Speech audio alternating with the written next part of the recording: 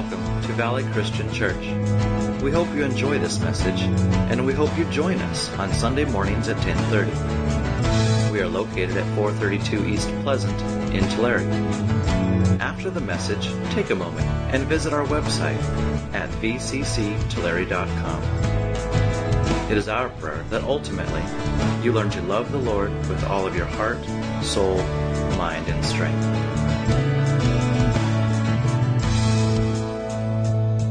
Starting a new series this morning, and this gospel was written by a guy who would tell us that he is really Jesus' best friend, and he would have no bones to tell you that. I mean, he would just be like, I was just his best friend, and let me tell you all the stories.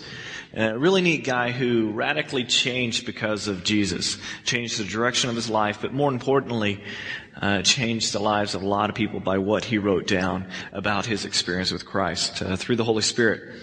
Now, usually I do a whole kind of intro sermon on a new series about the guy, about the author. But in this case, I decided I would do a little bit, but not too much, because all the way through the book of John, he kind of reveals himself. And sometimes it's very softly. Sometimes it's very like, wow, in some of the other stuff that I've studied about John, he's been so kind of just so pointed, so truthful, so kind of almost in your face.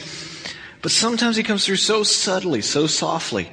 And then there's other times where he is just like, I was just so special to Jesus, and let me tell you why I was special to Jesus. And you're like, dude, John, relax a little bit, He kind of goes both ways. So it'll be a lot of fun as we go through this. But it's the fourth gospel of the New Testament. And testament really means covenant. So Jesus brought us a new covenant. The old one was in a sense ratified on Mount Sinai with Moses, but it goes all the way back to Abraham, and that was the Old Testament. And we call it the Old Testament. Really, it's the Old Covenant, and the New Testament is the new covenant. And Jesus brought this new covenant when he came, and he lived and he died on the cross and was resurrected, and he ascended to the Father. Gave us the Holy Spirit and said, because of me and the Holy Spirit, you can do it. And that is my new covenant to you. You can survive in this world. You can change this world. You can live this life before you come live eternal life with me. And it's because of what I did on the cross and because I gave you the Holy Spirit. He said, I will never leave you. I will never forsake you. And I will take you into eternity with me. This is the covenant that I have with you. This is a covenant that we really share with John as we go through and study this book. Who actually walked with Jesus. Who actually was out fishing one day with his brother James and his father named Zebedee. And it's kind of a fun play on words there, because Zebedee means thunder. And everybody in Capernaum and Bethsaida, called these two boys the sons of thunder. And we've kind of, as we went, think way back to Philippians right after I came and all the sermons about that. And John just, we talked about the sons of thunder and, not Philippians, 1 John. But, their teachers actually, called them the sons of thunder. I'm sure in their report cards it was written next to it, too much thunder. So, John will be a fun one to watch. But we see in modern day TV, we see these videos and different shows about these old men that are middle-aged men walking along beside Jesus, and all the fishermen looked older. But if the video was accurate, especially with John, they would look much younger than that. So as we go through this book, think of John as a young man. As we went through 1 John, and we did a couple sermons on Revelations, we thought of John as the old man, the disciple of love that used to be the son of thunder. Well, now you need to change your mind. You need to switch your mind back to John actually being the son of thunder and doing things that people look around and going, oh, John, what are you thinking? And saying things like, oh man, he should not have said that. Oh, Jesus is not going to be happy with that one. Or the other disciples aren't going to be happy with that one. Because, we all laugh at Peter because we all know Peter's mistakes, but we forget about the other personalities of the other disciples. But John, it's ironic because we were studying a book where God calls a guy old. And you're sitting there going, okay, thanks God. The man of eternity, the Lord of all eternity calling you old. That's pretty old. But we see that Joshua was called old. And here we're going to see a young man that the Lord just uses mightily. And it's interesting because it shows us no matter what age we are, God can and will use us when we're willing to be used. And that is just a comfort. That is just, I tell you, as a young man starting out in ministry, that was a great comfort. But as I get older and I look at through the Bible and just all the different people the Lord uses, it's a great comfort all through my life to see at different ages, different points, how God used different people and go, okay, there's hope for me. The Lord still wants to use me. That's a good thing. But John couldn't have been much older because he was still writing to us in 90 AD. So do the math. Jesus is crucified, resurrected, and ascended to the Father, probably in the year of, somewhere around 29 AD. Well, wait, I thought it was 33 AD because he lived to be 33 years old. Well, we kind of goofed up on the dates. The scholars goofed up on the dates. So Jesus was actually born 4 years before the birth of Christ. It's the new math. Just go with it. So John writes his book somewhere around 90, 91 AD, and 60 years later, from the time of the events that happened. This is a cool thing about John. His gospel will be so different than the other gospels written. Matthew, Mark, and Luke, their gospels are so much the same. In fact, they're called the synoptic gospels because they are so much the same. And there's nothing wrong with that. It kind of shows us the perspective of going, okay, these guys agree about what was happening. But John's gospel is always studied separately because it's so different than the others. The majority of the stories are completely different than the other three gospels. And, his take is completely different sometimes than the other gospels. It doesn't mean one is better than the other. It just means a different perspective, a different view of this. And I think that had to do with John actually writing his own gospel later in life, and he's reflecting back, and he has a whole different, he goes, I know these other books say this, but I want to tell you what I experienced, what I thought. And this is a really cool thing for us. Now, some of us have taken this to mean that because it's so different, there must be something wrong with it. And that is not true. He went from being the son of thunder as a young man to being the disciple of love as an old man, or as an older man. And the gospel just really represents this particular gospel. And this gives us hope, as I was talking about earlier, especially for those that are young or those that I feel a little older. But we find ourselves changing because John's life is such a great example to for us in this point. The book of John is also one of the easiest books to read, and you're going to enjoy this. This is the book that we give to those that don't know Jesus. This is a book that when they say, well, what does being a Christian mean? You go, okay, here's the book of John. Because it's so easy to understand. If you read this book and the book of Romans, you really start to understand Christianity. Really start to understand how Jesus wants us to be transformed, to be looking more like Him. So how is this guy who has no formal education beyond the age of 13 and his bar mitzvah, which, all good Jews would go through. They would have the education up to that, and then you were out in the workforce. So, it was around 13 years old that he, in a sense, graduated. Now, he still would have went to synagogue in Capernaum, and I got a couple of pictures from our trip there, and, this place is still there. It's really cool. Now, this is actually a 4th century church built on the foundation of the 1st century church. And the 1st century church would have been the basalt down there, the volcanic rock. So, it's really cool to think that, the sons of thunder ran around in this place and Dad chased them down and disciplined them for, being the sons of thunder and so forth. So it's really cool to imagine that. And it's the same floor that Jesus would have taught on. The same floor. So how does this kid, so full of vinegar, meet Jesus as a young man? He was a fisherman, and Peter was one of his partners. They had a great business going, boat, thing going here. And for that time, that was pretty good. And fishing on the Sea of Galilee, having a great time. And here goes these boys with Jesus. Jesus comes along and says, "Follow me." And they actually do. And he kind of leaves Zebedee, the dad, kind of in a bind. Because here goes James, John, and Peter taking off on him. So he kind of leaves them in a bind. But then again, I'm sure the Lord took care of him. So, that's a whole nother story. But he leaves Zebedee with the boats. And here goes the boys with Jesus. And later on, he writes one of the deepest, but simplest books of the Bible, which would be the book of John. The depth of this book is just so amazing. John writes so differently considering his education. Now, Luke opens up his gospel, and you know Dr. Luke, he's a Gentile hanging out with the disciples later in life, and he goes and interviews a lot of people, and he goes and talks to a lot of people, tracks down the stories, and almost like an investigator. And then he comes along and says, my gospel is accurate because I interviewed all these people as he was writing the book for some people, And he was not being haughty about that. He was just saying, okay, mine's accurate because I went and interviewed. I went and found out the facts here. It's just a fact. But John comes along and says, you know what? I was an eyewitness to that. I don't need others. He comes and says, I am the eyewitness. If you read 1 John, it kind of also includes the other disciples in this being an eyewitness thing. And that's kind of big of him, considering his personality and so forth. But he says, we beheld his glory.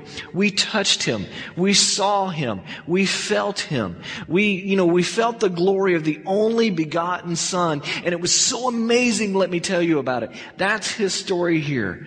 And even though we walked with Jesus, he entered into a revelation of who Jesus was and who Jesus is and who Jesus will always be. He understood that revelation of God on this earth.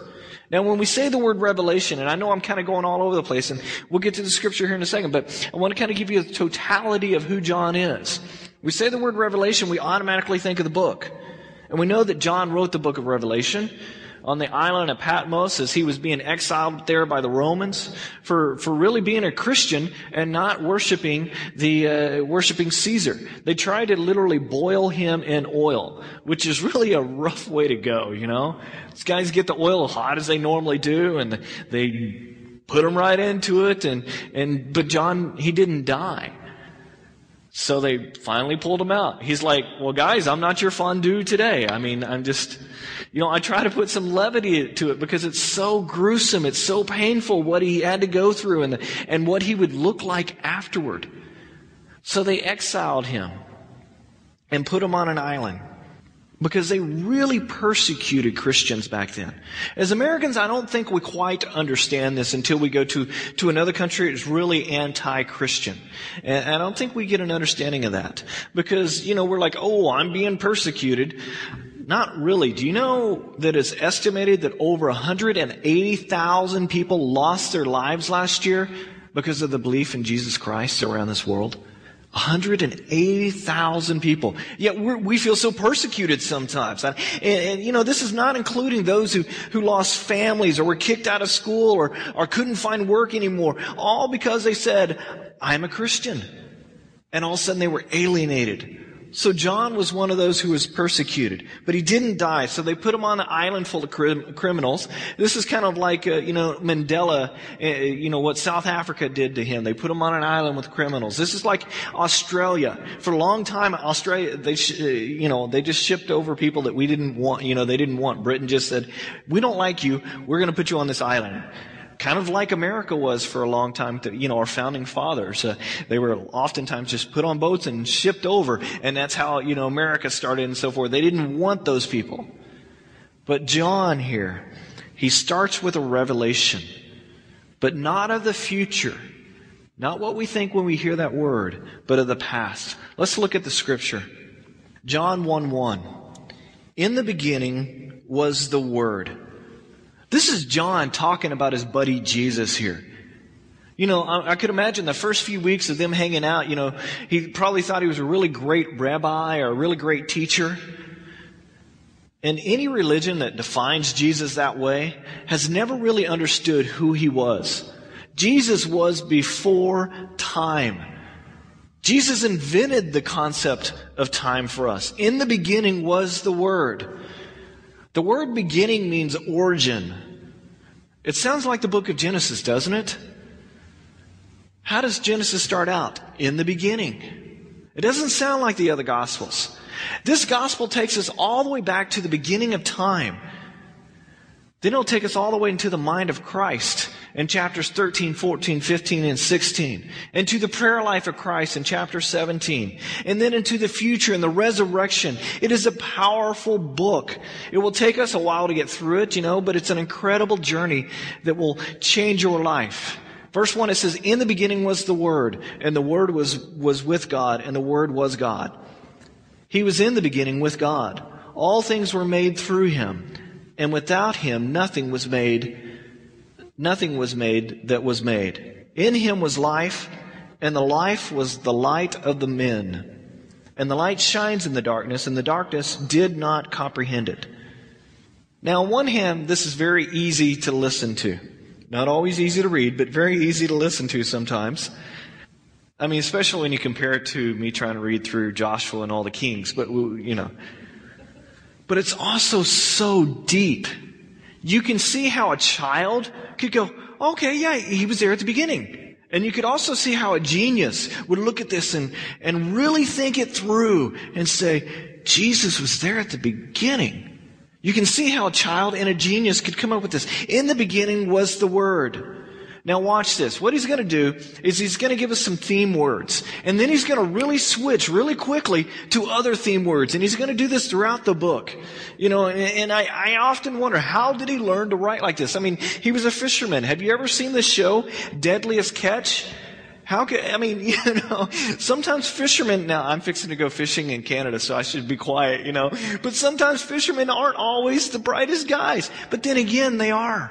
John is just so amazing here. How could he write it, like this? Look for the key word. In the beginning was the Word, and the Word was with God, and the Word was God. What was the key word there? Word. And another one there. God. He was in Him. He was in the beginning with God. In case you forgot about the beginning, we're going to repeat that. All things were made through Him, and without Him nothing was made that was made. What was the key word there? Made. You're going to see this throughout the book. In Him, verse 4, was life. And the life was the light of men. And the light shines in the darkness, and the darkness did not comprehend it. There's great flow to this book. There's like a logical pattern to this book. Now let's go back and look at some of these words. In the beginning was the Word. Beginning is the origin of all things. Not to be confused with after time began, Jesus was born. This is what a Jehovah's Witness would teach you. And this is false. When you said word, or word of God, to a first century Jew, they thought of the spoken word of God, the word logos or logos, however you want to pronounce it. Like Psalms. By the word of the Lord, the earth was spoken. That's where their mind would go. Or Isaiah 55:10, the word of the Lord goes out and it will not return void. Or the prophets, and the word of the Lord came to Obadiah, or the word of the Lord came to Amos. They thought of the spoken word. So when you came to this word logos or word, to a Jewish mind, they're thinking of the spoken word of God, something living. Now that, this is great and everything, but John, the last 2 decades of his life, hung around with Gentiles. He didn't hang around with Jews anymore because they were all being spread out. He didn't stop being Jewish, but Jesus came along and completed the Jews, and John understood that. But most of them didn't track with what Jesus was and what He was trying to say. Did you know for over 1,000 years, Christians were called to persecute the Jews because the Jews were called Jesus killers? That's what Christians were called to do there. And this was really not God's intention. God's intention was that Jesus came to draw all men to Himself. And He came to the Jews first. He didn't reject them. They rejected Him. But there were a few. There were those that understood what He tried to say. What He was saying, who He was, who He is, and who He would be. They got that. And He allowed them to be the sons of God, to become a son of God. The Jews would say to a Christian, you have no right to say that you are a son of God, because I am the son of Abraham, not you. You like my Jewish accent, I know. But I'm just saying that they would say, you have no right, because I trace my lineage back to being Abraham, not you. How can you call yourself a son of God? And we do that because of what Jesus did, because we understand the revelation. And Jesus and John would say, you call yourself a son of Abraham? Big deal. Because they will want to kill him for saying that. And they eventually will.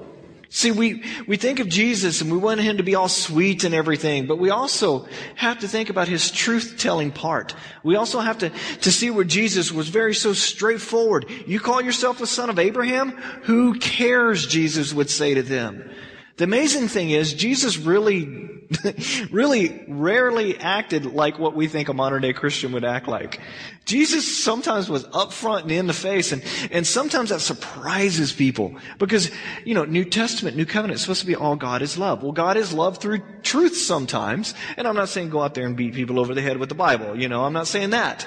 But sometimes he was so truthful, and people didn't know how to respond. They didn't know what to say, because all of a sudden it's just like, okay, you got me there. How do I deal with that one? That would be their reaction. But John is going to come to, with softness and say, in the beginning was the Word. And the word here comes from the Greek, not a Jewish word. 2/3 of John's life, the Christians were spread all over the world. They didn't stay in Israel, they were dispersed. John was at a school in Ephesus with Paul that attracted great philosophers. Because the Christians are completed Jews, they were there and they would begin to talk philosophy more than religion. And the reason was because that was what they were trying to reveal to the people. Through philosophy, they were trying to reveal the Lord to people. So they would have these debates in Corinth or Athens with these super just unbelievable, just really, really smart men. And they would do this to get away from the bad religion of the world, because what they came from was bad religion. Because the Jews turned their religion into bad religion. In other words, it was all about the things and it wasn't about God. It was all about the ritual and it wasn't about God. So not all religion is bad, but they tried to get away from that as they went out to spread the word. So John would talk to these philosophers who would either sit there and listen or they would start debating. And they would get away from this bad religion So you have these, Jesus freaks in a sense out there talking to intelligent men. And they were giving their lives over to Jesus, these men. You keep talking about Jesus and it starts to sound like the word logos. And the reason why I'm going through this is because it's so important for them. What John was doing was taking a word from the culture of the time and revealing who God was to them. And oftentimes we'll see our young kids, they're so weird, aren't they? Junior hires in high school, well, especially junior hires, they're so weird. I used to be a junior high pastor. But it's so interesting because what youth pastors do is they take the culture, the good parts of the culture, hopefully, and that's what we try to do here, and we try to reveal Christ to our young ones through that culture. And as older generations, we go, I don't understand that. Well, that's because you're a little older. Because the younger ones are looking at us, even me, at the age of 38 going, I don't understand him. I mean, at Spirit West, well, we won't go there, but they love to laugh at me and it's kind of fun to joke around and stuff because they just don't quite understand my sense of humor. I don't know many people that do, but still the youngers don't always get what the older people get. And the older doesn't always get to understand what the younger get. But here what John was doing was revealing through the culture who God was. Logos is an important word. Logos means this: calculation, or reason, or source, or speech, or instruction, or mandate, or order. Logos was a thing that you approach logically, a lot like our mathematics today. Now, philosophically, there's a thing that kind of ties the whole universe together, and that's what they, back in Greek culture, called logos. The thing that binded everything together. So there was this thought pattern that there was something out there, and we're going to debate this philosophically to try to figure it out. Because there's something that binds everything together, and we're trying to figure out what it is. And John comes along and says, let me reveal what you think this creative force is, which sustains the universe. See, logos to a Greek was huge to this culture. It was an underlying thing that made everything relate. Made them relate to each other, but also to creation, to the stars, to the skies. This is what their thought pattern was. Now, they would laugh at us today. Why? Because our world, is trying to come up with some concept of creation called the big thing.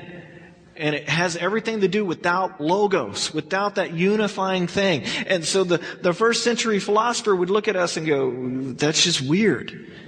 They would say the universe was held together by thought. Now, don't get me wrong. I don't necessarily agree with how they think it was all done and everything, so don't think I'm going off weird or everything. My beliefs come from the Scripture, okay? I'm just telling you what the first century thought pattern was.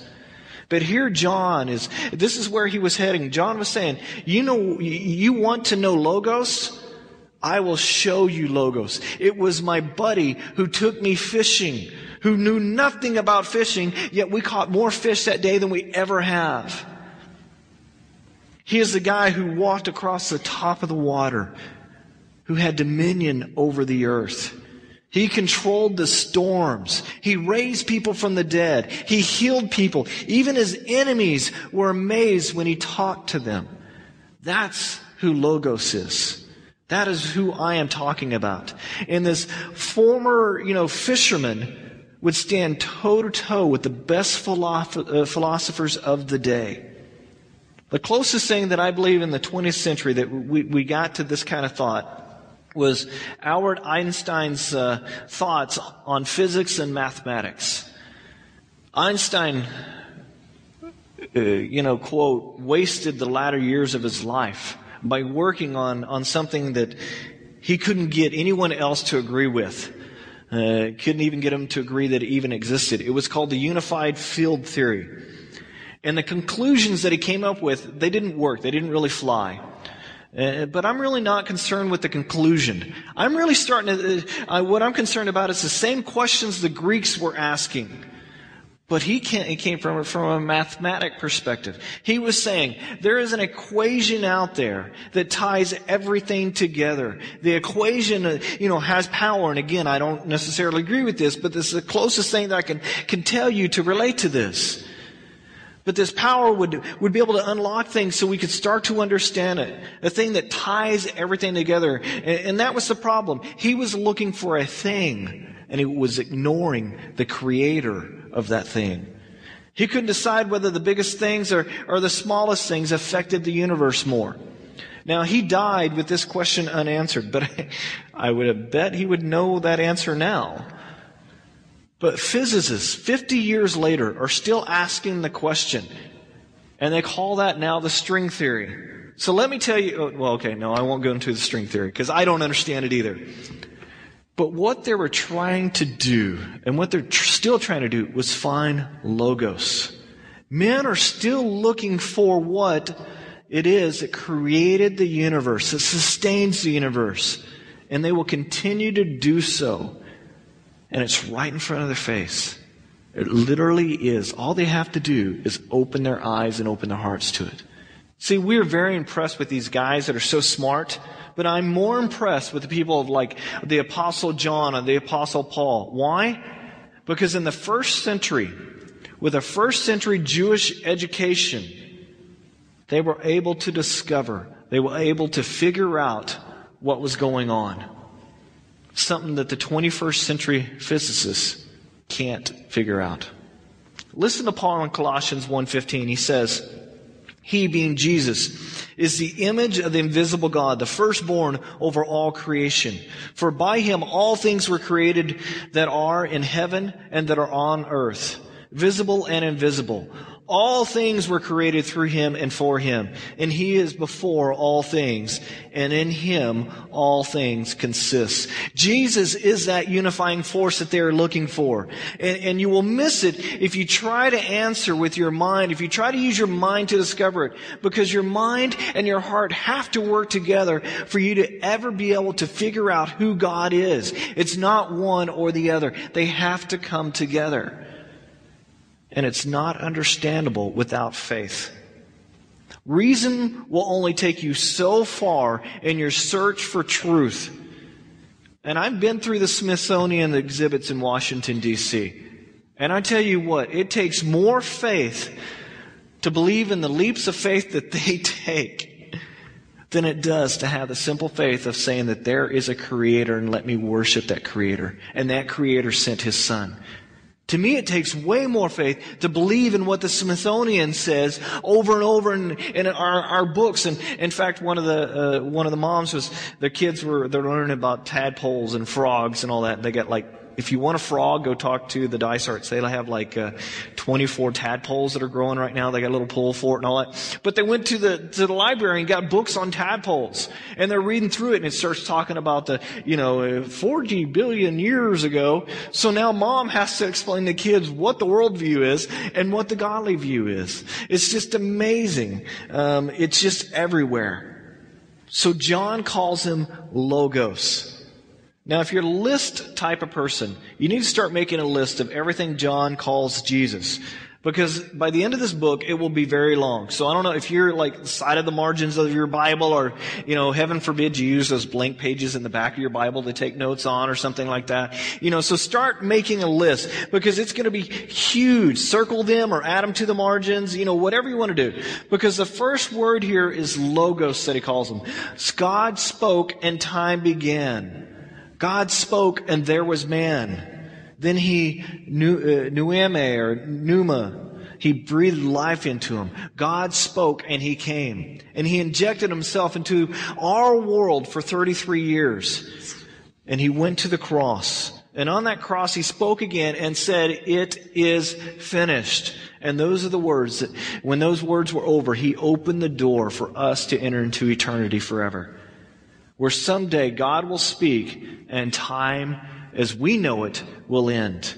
And then we will begin this endless time with our Lord.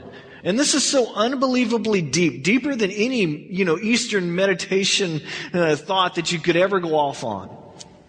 You know what this tells me? The junk and the crud that I go through and that you go through, the relationships and the health issues and the financial issues and this issue and that issue, and I'm mad at my friend and they said this, all those issues really don't matter. The constant battle with sin that we deal with. Someday that will end and I will get to rest. And it will be a peace that surpasses all understanding that Alan has, much less than anybody else has. And because of Logos, I've entered into the beginning of this already. Because of Logos, I'm sure of this. And I will not die not understanding it like Einstein. I get Logos. I get the unified theory. I get the string theory. I get the thing that holds everything together in this world, because it's Jesus Christ. But I will die not understanding how big this is. Because the more I get to know Jesus, the bigger He gets in my life. The more I get to know Jesus, the more amazing He begins to come. I grew up with the churchy Jesus. I don't know about you. That's how I grew up. Little baby Jesus. Growing up with the guilt. Oh, I sinned again. All those things. Because it was all about, if you don't live your life right, you got to go. And the more I study, the more I know about Jesus, and the more I go to Him to confess what I've done wrong, the more freeing I become. And I'm so thankful that I had a youth pastor that at the age of 18, he told me, "Alan, go out there and find Jesus, not church. Don't go find church, because church will lead you down a path of rules. Go find Jesus." And when I think of that man, I think of all the fun we had, all the jokes that we pulled on each other, all the trips, all the Bible study, all the prayer times. I thank God for him. But mostly I thank God that he told me about the relationship that I could have with Jesus if I just opened my view a little bit more, and not the church Jesus. In the beginning was the Word, and the Word was with God, and the Word was God. See how fast we're moving along here? Now, just so you know, I've kind of already planned out how long this will probably take us. It was somewhere like 40 weeks to get through the book of John, somewhere like that, give or take 10 or 12. So, in the beginning was the Word, and the Word was with God, and the Word was God. So you got Logos down. Did you catch another? Jesus is God. Well, yeah, of course, Pastor. I mean, this is church. Come on. Well, don't take it for granted. Look at the society that we live in. Oh, I respect Jesus. Oh, he was a great man. Right up there with Gandhi in my book. Don't ever stop saying that Jesus is God. Because even churches have stopped saying it. They almost take it for granted. In the beginning was the Word, and the Word was with God, and the Word was God. And we're going to see through the book of John, we're going to start seeing the Trinity. You know, John is giving us more than just teaching. He's showing us the Holy Spirit more than I think any other writer. The Father, the Son, and the Holy Spirit. Verse 2, it says, He was in the beginning with God. All things were made through Him, and without Him nothing was made. Nothing was made that was made. Here's another title. Creator. He's Logos, the Word. He is God. He is the Creator. Jesus Himself is the Creator. It was in Him was life. That's another title, life. In Him was life, verse 4 says, and the life was the light of men. Life is another title. 4 verses, 4 titles. Now we won't take time to really, go into this word right now because, he uses it like 50 times throughout this gospel. So it's an important word, but we're not going to cover it today. But Jesus even Himself calls Himself in, I think, chapter 14, I am the way, I am the truth, I am the life. Life is Zoe in Greek. And the life was the light of men. And here's your 5th title, light. Jesus is light. Why would we need that? Because we live in a dark world, and there's little pockets of light everywhere when you're a Christian. And the light shines in the darkness, and the darkness cannot comprehend it. This is a picture of New York that I was able to take last year. One little light shows up amazingly in this city. That is like a Christian in a dark, dark world. When you allow your light to shine, when you allow Christ to come out in your life, when you allow Him to change you to look more like Him, you light up like one of these lights in one of these buildings. And when darkness overshadows the world, people see the light, and what are they attracted to? Light. That's why homes that are robbed are usually dark homes, not homes that are all lit up like a Roman candle. And the light shines in the darkness, and the darkness did not comprehend it. Comprehend is such an important word here. And again, this is another word that I don't have time for today. So I'll say a couple of things, and this is where we'll start off next week. But the darkness did not comprehend it. And if you have an Amplified Bible, this is a great sentence to use it on. Because the darkness cannot understand it. It's katalabanan in the Greek. And what it really means is that darkness cannot gain control over it. Darkness cannot extinguish it.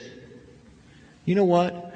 There will be times in your life when darkness will overflow you, overshadow you, and it will seem hopeless and depressing. And this one scripture is the scripture that will get you through it. It will sustain you. And the light shines in the darkness, and the darkness will not extinguish me. Nothing is going to extinguish me because Jesus is in me. And you're going to dig in your heels when life hits you like a train.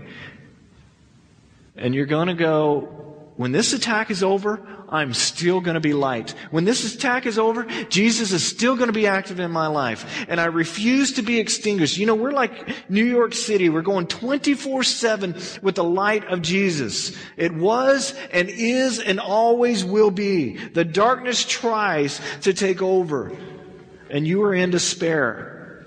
But when you get out of your depression, you start to realize that we're a lot like Times Square, full of light. This is like 1 a.m. in the morning. It's like daylight outside. And that's how Christ can be in your life when you allow Him to take more control over. When the light gains control of your life, it can be amazing. When the darkness gains control of your life, but guess what? If you have Christ in it, the darkness cannot contain, cannot comprehend, it cannot totally overshadow you, because you have the Holy Spirit, which is light in your life. And even though your body might feel like it's extinguishable, you are not. You cannot be put out.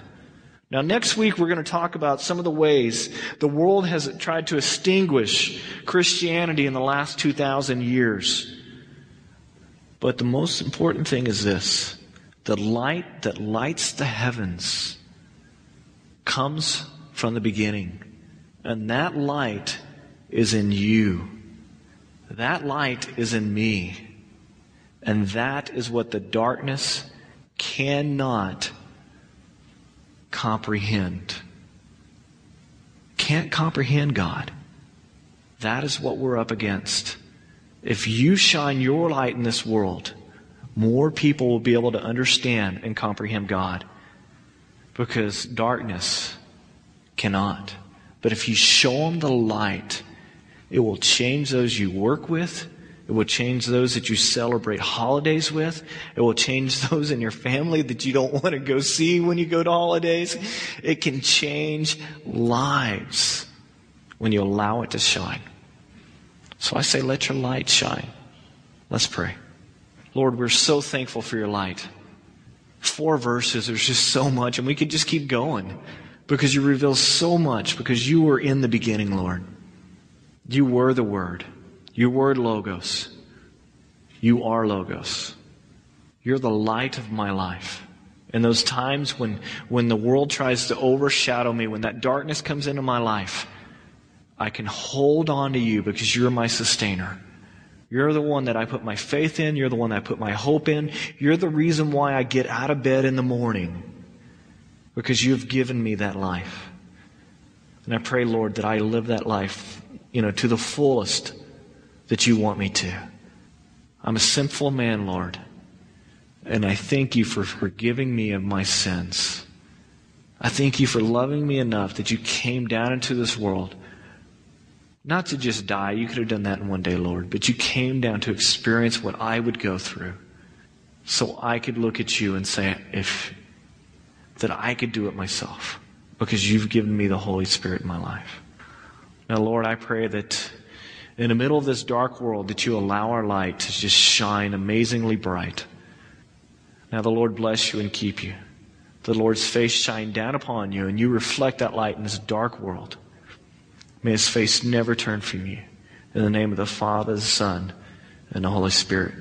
Amen.